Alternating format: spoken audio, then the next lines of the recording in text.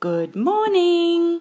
I'm Andrea Kelly of Pepper Street Social. Welcome to Chewing the Fat episode 3. Creating space to be creative. Do you create space in your life so that you can be creative?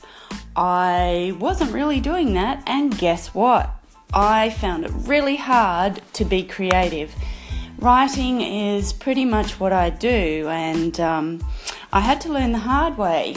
I'm still learning, but I'm not enlightened or anything, but I had to, I got very, very busy, as you do, that happens. But what I noticed was it was so hard to be creative when I wasn't making space for it. So what I'm really putting into action at the moment is creating space in my life so that I can be creative. You need to create space in order to be creative. You need to create space to be authentic. You need to create space to be courageous.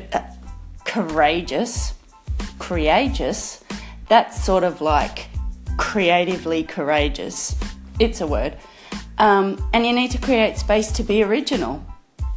It's not just woo-woo. And I say that because, I have a really strong work ethic, and I like to work hard and I like to see results, but I don't always balance that very well.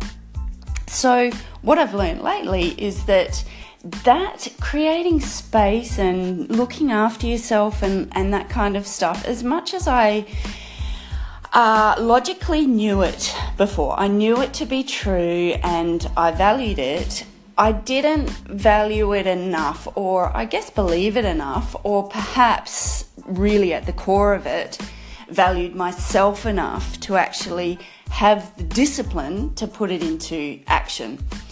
When you create space in your life for, the things that nurture you, what happens is you become much more aligned with who you really are. Your original ideas, your actual voice.